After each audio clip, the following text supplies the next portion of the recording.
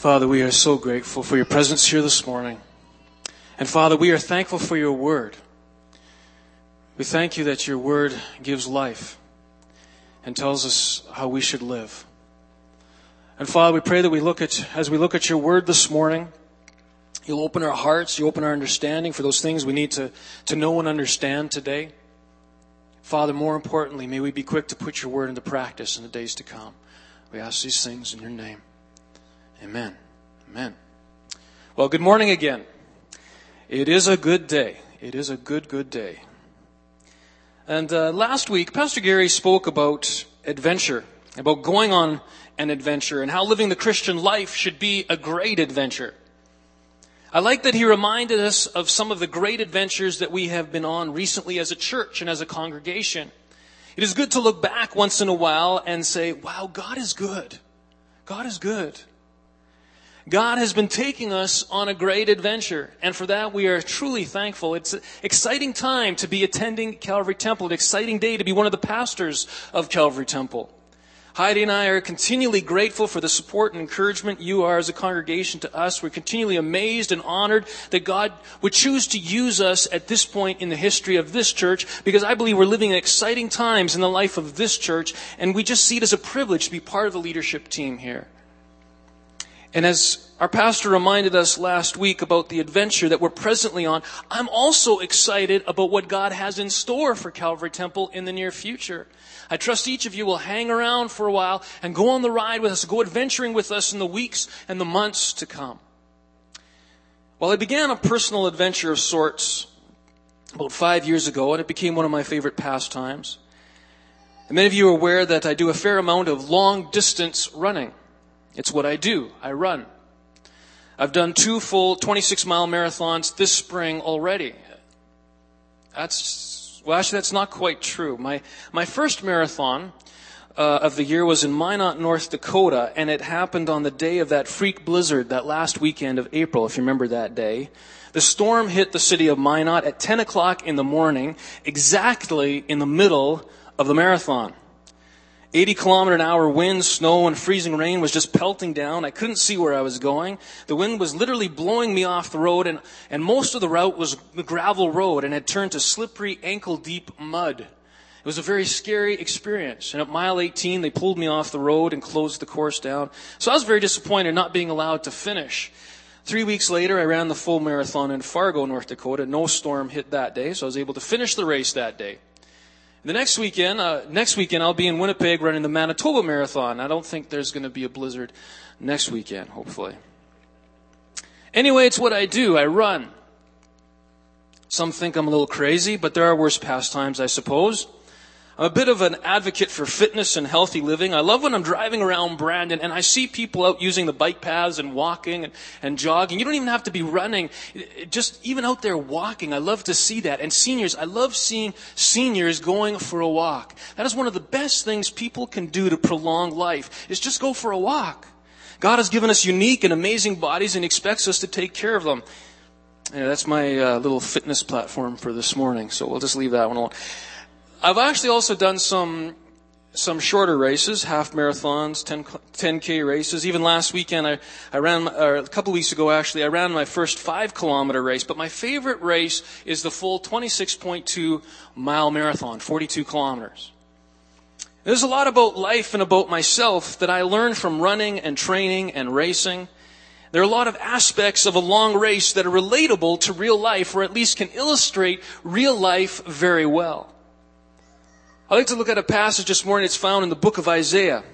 Isaiah chapter 40 and verse 31. If you're using the Pew Bible in front of you, Isaiah is a fairly large book, fairly close to the center of the Bible. We also have the passage on the screen for us this morning, and it's also printed on your newsletter inserts. So we have it all over the place. Isaiah was one of the Old Testament prophets who lived a few hundred years before the time of Christ. In fact, he was one of the prophets that foretold that the Messiah was going to come to earth and have to die for the sake of the world. And he didn't try to set an actual date like some prophets do. He just said it was going to happen, and he was right. It did happen just as he said. Isaiah said and recorded a lot of other things as well. And now 2,700 years later, these things are just as applicable and meaningful for our lives today. So I'd like to look at one verse this morning. Actually, I'd like to get a bit of a run at this verse, so I'm going to back up, keep it in context by starting at verse 28. Starting at verse 28 of Isaiah chapter 40, it says this, "Do you not know? Have you not heard? The Lord is the everlasting God, the creator of the ends of the earth. He will not grow tired or weary, and his understanding no one can fathom. He gives strength to the weary and increases the power of the weak. Even youths grow tired and weary, and young men stumble and fall. But those who hope in the Lord will renew their strength. They will soar on wings like eagles. They will run and not grow weary. They will walk and not be faint." Verse 31 again, it says this, "But those who hope in the Lord will renew their strength. They will soar on wings like eagles. They will run and not grow weary. They will walk and not be faint." Soaring, running, walking. I find that pretty much every time I run a 26-mile race, the race is broken up into three main parts. There's the first 10 miles, miles 1 to 10. Then there's the next 10 miles, miles 11 to 20. And then there's the last 6.2 miles, the last 10 kilometers of the race. And each marathon plays out in a similar fashion for me. And not only for me, but for most other average recreational runners. During the first 10 miles, things are actually fun. You've trained hard, your fitness level is high, you've got lots of energy, you feel fresh. The adrenaline is pumping through your body. You're running along with hundreds, sometimes even thousands of other people because everyone has just gone through the starting gate at the same time, so you're all packed tightly together. And you can hear other runners talking with one another, chatting with one another, telling running jokes to one another. You can just sense everyone is excited and full of hope and anticipation of a great day and a great race. You run full speed through the water and the Gatorade stations. You thank all the volunteers. You high-five the policeman that's stopping traffic for you. You see your family on the side of the road. You smile and you wave. You make a funny face for the camera as you pass by. It's the first 10 miles, and things are fun. You really feel like you're flying along, and you think to yourself, this is easy, no pain. Then you get to mile 11 and begin the second part of the race, which will take you through the next 10 miles. And by this point in the race, you don't have the masses of people around. Everyone is spread out and going their own pace. So you see some ahead of you and some behind you, but there's no more big crowd. Runners you do see aren't talking to each other anymore. You can tell everyone is concentrating a little bit more. You're not in pain, but it's taking a lot more effort to keep the same pace going. The hope and the excitement and the anticipation of a great day has changed as the reality sets in that this is going to be difficult. Your breathing gets louder, heavier, more labored. As you go through the water stations, you don't have the energy to thank the volunteers out loud anymore, so you try to remember to nod and smile and not dump your cup of Gatorade all over them. Your pace now, although consistent, isn't as loose and as easy as it once was. Rather, it's more purposeful and planned. You cut every corner that you're allowed to, and you take the shortest route possible. Instead of running on adrenaline, you force down some carbohydrate gel packs to replenish your spent energy. You pass by your family again and nod and smile. Maybe even give them the thumbs up, but you don't say anything. You're running. And it's getting difficult, but you're still running a good race. Then you reach mile 20. And you begin the last 6.2 miles or the last 10 kilometers of the race. And they say a marathon is the race of hope and truth. It's 20 miles of hope and 6 miles of truth. Now everyone is really spread out and you're running more or less all by yourself, pacing yourself. The sun is much higher in the sky and beating down on you. And all you can think about is the next water station and how you're going to get yourself there. Not only are the carbohydrate and the caffeine gels doing nothing for you, your muscles are screaming at you to stop torturing them. You smile and nod for nobody. You pass your family who's cheering for you, but you're in a trance and you don't even notice them there. You're no longer polite as you go through the water stations, grabbing cups of water out of the volunteers' hands and pouring them over your head trying to cool off. You notice even the slightest of inclines in the road. They feel like huge mountains to you, and cracks in the pavement become like hurdles that you stumble over. The race is hard. You question your own sanity. You want to quit so bad. You start making deals with yourself and promise that if you somehow get yourself to the finish line that you will never run another marathon again. You see other runners on the side of the road or at medical aid stations. You hear occasional ambulance sirens somewhere in the distance. And many people are no longer running. They're walking, even limping along. And it's all you can do just to tell yourself, just to keep putting one foot in front of the other. Just keep jogging, limping, walking, one step at a time, realizing that each step is getting you closer to the finish line. And you think to yourself, this is the hardest thing that you've ever had to endure in your life. When I read Isaiah 40 and verse 31, I see Isaiah talking about 3 different kinds of days, perhaps 3 different kinds of experiences, maybe 3 different seasons or stages of life. When I first read the verse when I was younger, I thought Isaiah was just being repetitive. I thought soaring like the eagles, running without weariness, and walking without fainting was just 3 ways of saying more or less the same thing. I thought Isaiah was just trying to drive home a point by saying it in different ways.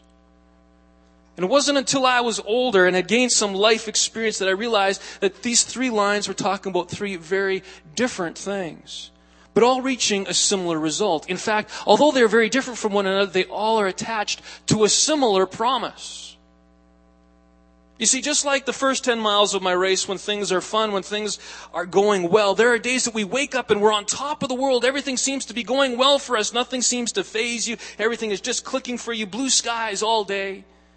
And as you go through your day and you come in contact with other people, it's easy to be friendly to them. You say hi, you stop to chat, you smile at complete strangers. Everything seems to be just working out for you, and it feels exciting to be alive. And during these times, it's easy to keep up with our relationship with God, spending time with Him and in His Word and in His house. It just comes so naturally during these times. And I hope we all have days like that once in a while. I know it's not reality to live like that every day, but I hope that there are some days that are like that for you.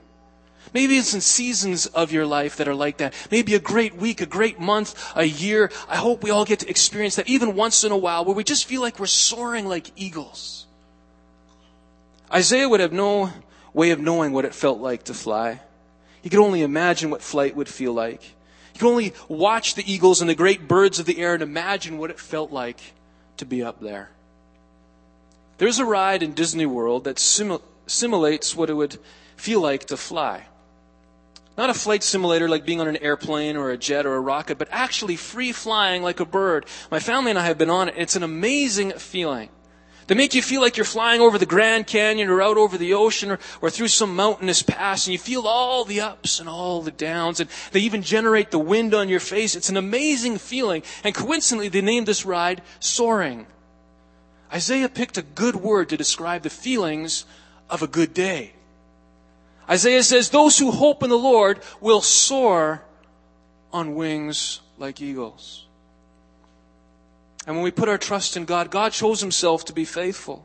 There will be days that will feel so good, it will feel like our feet are hardly touching the ground. It will feel like we are flying through life. But then there are days where maybe we aren't soaring like the eagles anymore.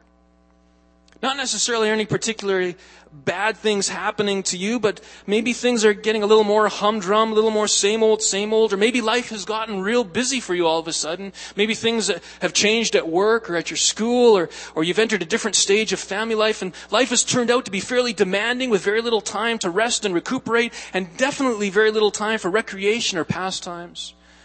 Maybe it's a busy season for you that you're going through. Maybe you don't necessarily feel like you're drowning, but you have to concentrate now just to keep your head above the water. You need to keep moving just to make sure that you don't become overwhelmed. You're still running, but you have to concentrate to keep your pace steady. And it's not as easy to get out of bed in the morning. You don't really dread your day, but it's tougher to convince yourself to get started. And maybe situations are happening around you that are starting to make life a little more difficult. You're feeling a little more pressure, a little more weight. You haven't buckled, but the burden is definitely getting heavier. Isaiah says, those who hope in the Lord will run and not grow weary. I must admit that I live most of my days right here in this line of this verse. I thankfully have some days where I'm soaring on top of the world. I love those days, but those aren't every day.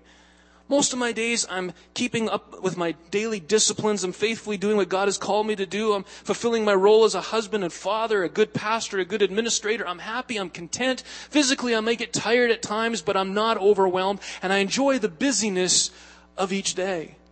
And each day I find God to be faithful, and I trust in Him, and I'm able to go through my day at a steady pace, a running pace, without slowing down because of weariness.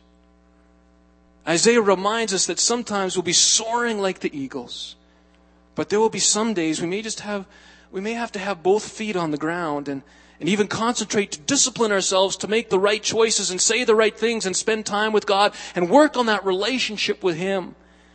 And as we are faithful and as we put our hope in God, we will find Him to be more than faithful to us. It's His promise.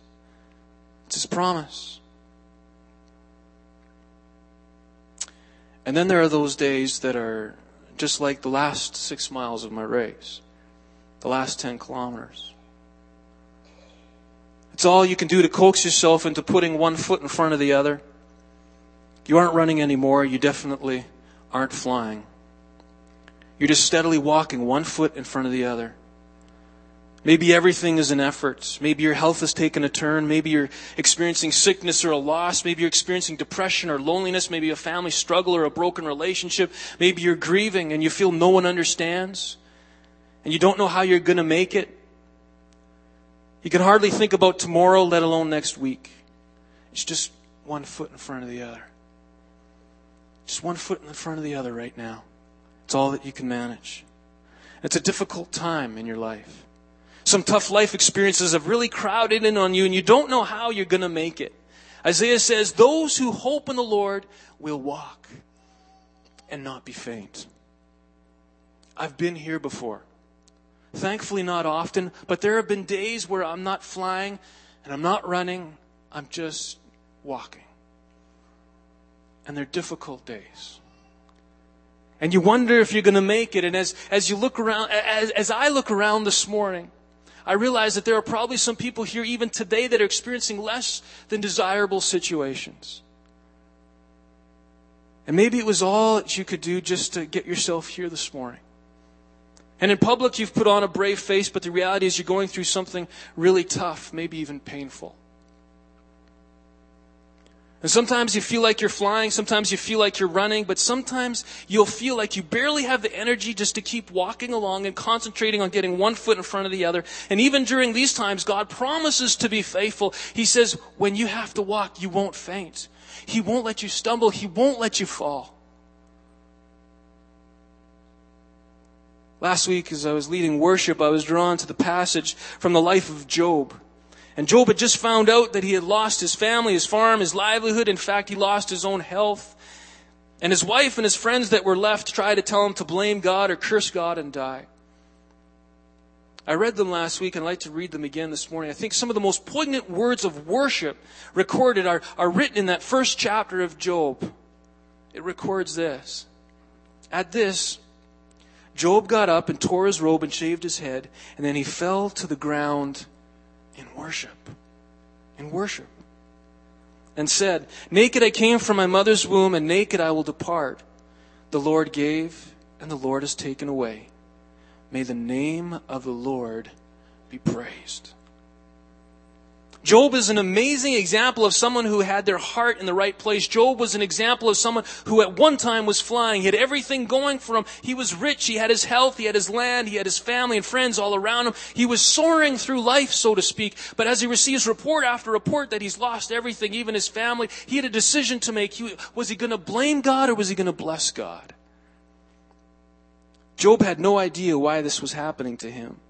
Job didn't know what God was doing. This was definitely not something that was expected. It wasn't something that Job would have asked for. In fact, everything seemed to be pointing in the opposite direction. Up until this point in his life, Job had been receiving almost every tangible blessing in life that you could ask for, and then had it all ripped away from him. How was Job able to maintain his faith? How was Job able to cope? How was Job able to keep walking? Job had put his hope and his trust in the Lord. Job's hope was not in his farm or his livelihood. Job's faith was not in his wealth or his riches. Job's trust wasn't even in his own family and friends. Job had learned to trust God. And although Job didn't understand what was going on in his life, he had learned a long time ago to trust God. And if we put our faith in things that we can do, things that we can accomplish, if we put our hope in money or financial institutions, if we put our trust in family and friends, if we put our hope in things that we can tangibly attain that would seem like the comfort and the security of this life, if that's all that we've put our faith, our trust, or our hope in, then when those things are taken away from us, we have nothing left. We have nothing left to hope in, nothing left to trust in, and we can't go on. But if we have placed our faith and our trust and our hope, and if we have it positioned on the Lord, then with or without all these other things, we know that God is going to be faithful to us. We know that God is going to look after us. We know God will never abandon us, and He will see us through. There's one more verse in that chapter of Job that I didn't read last week, but I want to read it this morning. It says this, "In all this, Job did not sin by charging God with wrongdoing." In all this, Job did not sin. I've met some people who feel that they've been let off the hook somehow because of a situation that has come their way, and that somehow gives them the right to be bitter. I know people who feel that because of what they're going through, they feel they can forsake the disciplines they at one time thought were so important in their life. I know of people who feel that they have the right to be rude or complain or allow themselves to wallow in depression because of a difficult situation they're facing. You may be going through a tough time in your life. You may be experiencing genuine pain and heartache. You may be facing a situation and you think that no one else knows how you feel. I won't lie to you. Sometimes no one else does know how you feel except God. It doesn't matter what you have to face. There is no excuse for forsaking or turning your back on God. He is the one person that does understand. There's no excuse that gives you permission to harbor bitterness towards God or towards other people. There's no excuse for rudeness or thanklessness or deciding that we no longer need to worship the Lord. It's just wrong, and there's no room for that kind of attitude in the life of a believer who has placed their hope in God. And at the same time, I never want to say that the problems in this life that we have to face aren't real, or that they aren't painful, or that they don't hurt. Sometimes we do face things that we have no idea how we're going to get through or get around them. Maybe you're carrying some real deeply painful stuff with you today. I know that painful stuff is real. Notice how Isaiah allows for all three possible situations. He doesn't say those who hope in the Lord will soar on wings like eagles and then end there, as if that was the final word on Christianity and faith in God. That if we trusted in God, we would experience every day this euphoria of emotions. We would just be flying every day. Isaiah doesn't end there. He knows that there will be days where it won't seem like we're flying, but we're running. And he even knows that there are going to be days where we can't even run. There are going to be days that are difficult and we just have to walk through them. And the amazing thing is that God attaches a promise to each day. He says, if you hope in me, I will be with you. I won't let you fall. I won't let you faint. I won't let you buckle under the load. It may not be easy, but you're going to make it. Before I understood this passage, I always thought that Isaiah had written it backwards. In fact, I thought I could actually write it better. If I wrote the passage, I would have started off with walking and then moved to running and then ended with flying and soaring. Everyone knows it just makes more sense to build towards the end. You want to have a strong finish. There should be a progression. To me, it seemed almost anticlimactic the way Isaiah wrote it. He gave away the best line first and then moved to something that was okay and then ended with something that almost seemed like a downer. It seems to be so backwards. But then I realized Isaiah has it right. It actually does build in progression. You see, when I'm going through those first few miles in my race, if someone cheers for me or yells out some chant of encouragement during the first part of the race, I hardly notice them. And to be quite honest, it probably doesn't matter whether they're there or not. And inside, as I'm running, I find it very easy to agree with everything they're telling me and hoping for me and promising me. The crowd yells out, "You can do it." And inside, I'm thinking to myself, I know I can do it. The crowd chants, "You look good, you look strong." And I'm thinking to myself, I know. The crowd encourages me, "You're going to make it to the end." And to myself, I'm thinking, there's no doubt in my mind. I know I'm going to make it to the end. Because it's early in the race and things are going well. And with or without the crowd isn't really going to change how I feel. I feel great. But then during the second part of the race, those cheers and those words of encouragement become a little more meaningful because reality begins to set in that this isn't going to be easy. It's going to get difficult and you still have a long way to go. And suddenly words like, you look good, you look strong, you can do it, you're going to make it. These words take on new meaning all of a sudden. They become words of encouragement. They become words of hope. They become a promise that you want to hold on to so tightly. These same words become more powerful than they did at the beginning of the race. And then when things get really tough during those last 6 miles and you want to quit, when the pain sets in and when you think you can't make it to the end, those same words of encouragement may mean the difference between going on or quitting. And when I'm running along at the end of the race, I don't like to be alone. Because when you're alone, it's too easy to quit.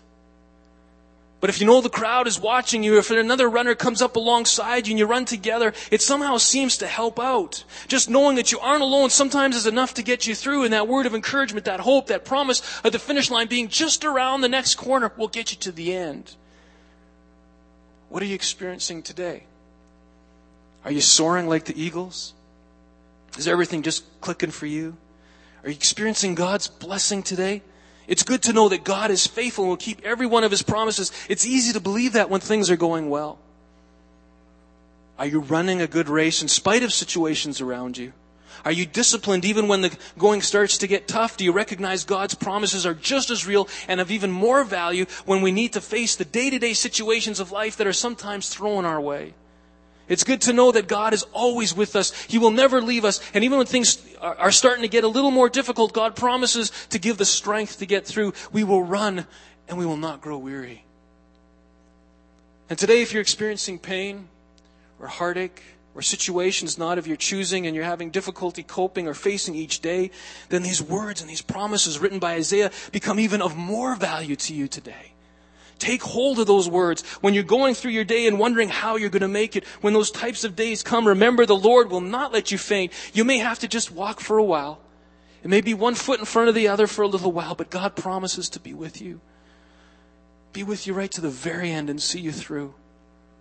That's powerful. That's encouraging. That is our hope. That is our promise that we can hold on to today. Isaiah did get it right. God's promises are amazing. And while God never promises that there won't be difficult days, He promises to be with us and see us through victoriously. I think those are words of great hope today. You ask, what's the catch? There really is no catch other than in this life, those promises are given to those who hope in the Lord. These words of promise are not all-inclusive for everyone in the world, only those who hope in the Lord. What have you placed your hope in today? If we've placed our hope in anything other than God, then when that is taken away from us, we have nothing left. We're without hope. But if we place our hope and our trust and faith in God, then even if everything else is stripped away from us, we can still hang on to those promises of God. Soaring, running, walking. What kind of day are you having today? What season are you going through right now? If your hope is in God, then we have some amazing promises to cling to today. Let's pray. Worship team, you can come as I pray. Father, we are so thankful for your word. We're so grateful that you choose to speak to us and into our lives through your word. And Father, even right now, by your Holy Spirit, just begin to seal up that word in our hearts that we've heard today. Father, we thank you for your rich blessings in our lives, and thank you that there are days that we feel like we're just flying through life. We're soaring through life. We thank you for those wonderful days, those wonderful seasons in life. Thank you that we can stand on every one of your promises and know that they're sure. We thank you. We thank you. But thank you, God, that you're also with us and promise to get us through days when we just have to discipline ourselves to make right choices. We have to discipline ourselves even just to spend our time with you. And Father, thank you that you're faithful to us. Keep your promise. Father, when the pressures and the busyness of this world start to crowd in on us, Father, thank you that we can go to your word and we know that it's sure, we know that it's true, and we know that you're going to be with us and you're going to be faithful and you're going to walk with us. And Father, for those days that are tough days, those seasons of life that are tough seasons of life. Father, we thank you that you still continue to be faithful and that your promises are even more real during those times. So, Father, we cling to that today. We cling to your word today. And, Father, as we go through this week, we desire to prove your word. We desire to put your word into practice. At our places of work, at our schools, people that we're going to come in contact with, the situations that we have to face, situations that we're facing even right now. Father, we want to prove your promises are true as we go through the days to come. Father, prove yourself over and over again in our lives. We thank you. We thank you for who you are. We thank you for your blessings. Thank you that you're with us and you're here this morning. We thank you that your Holy Spirit is here working in our lives. Thank you, Jesus. Thank you, Jesus. Thank you, Jesus. Lindsay's going to lead us in a closing chorus. And if you have a need and would like someone to agree with you in prayer or pray for you, please feel free to come and meet us at the front. We have prayer teams. I just love having the opportunity of praying with you. Whatever your need may be today, our altars are open. Feel free to come as we sing. Let's stand together as we sing a closing song.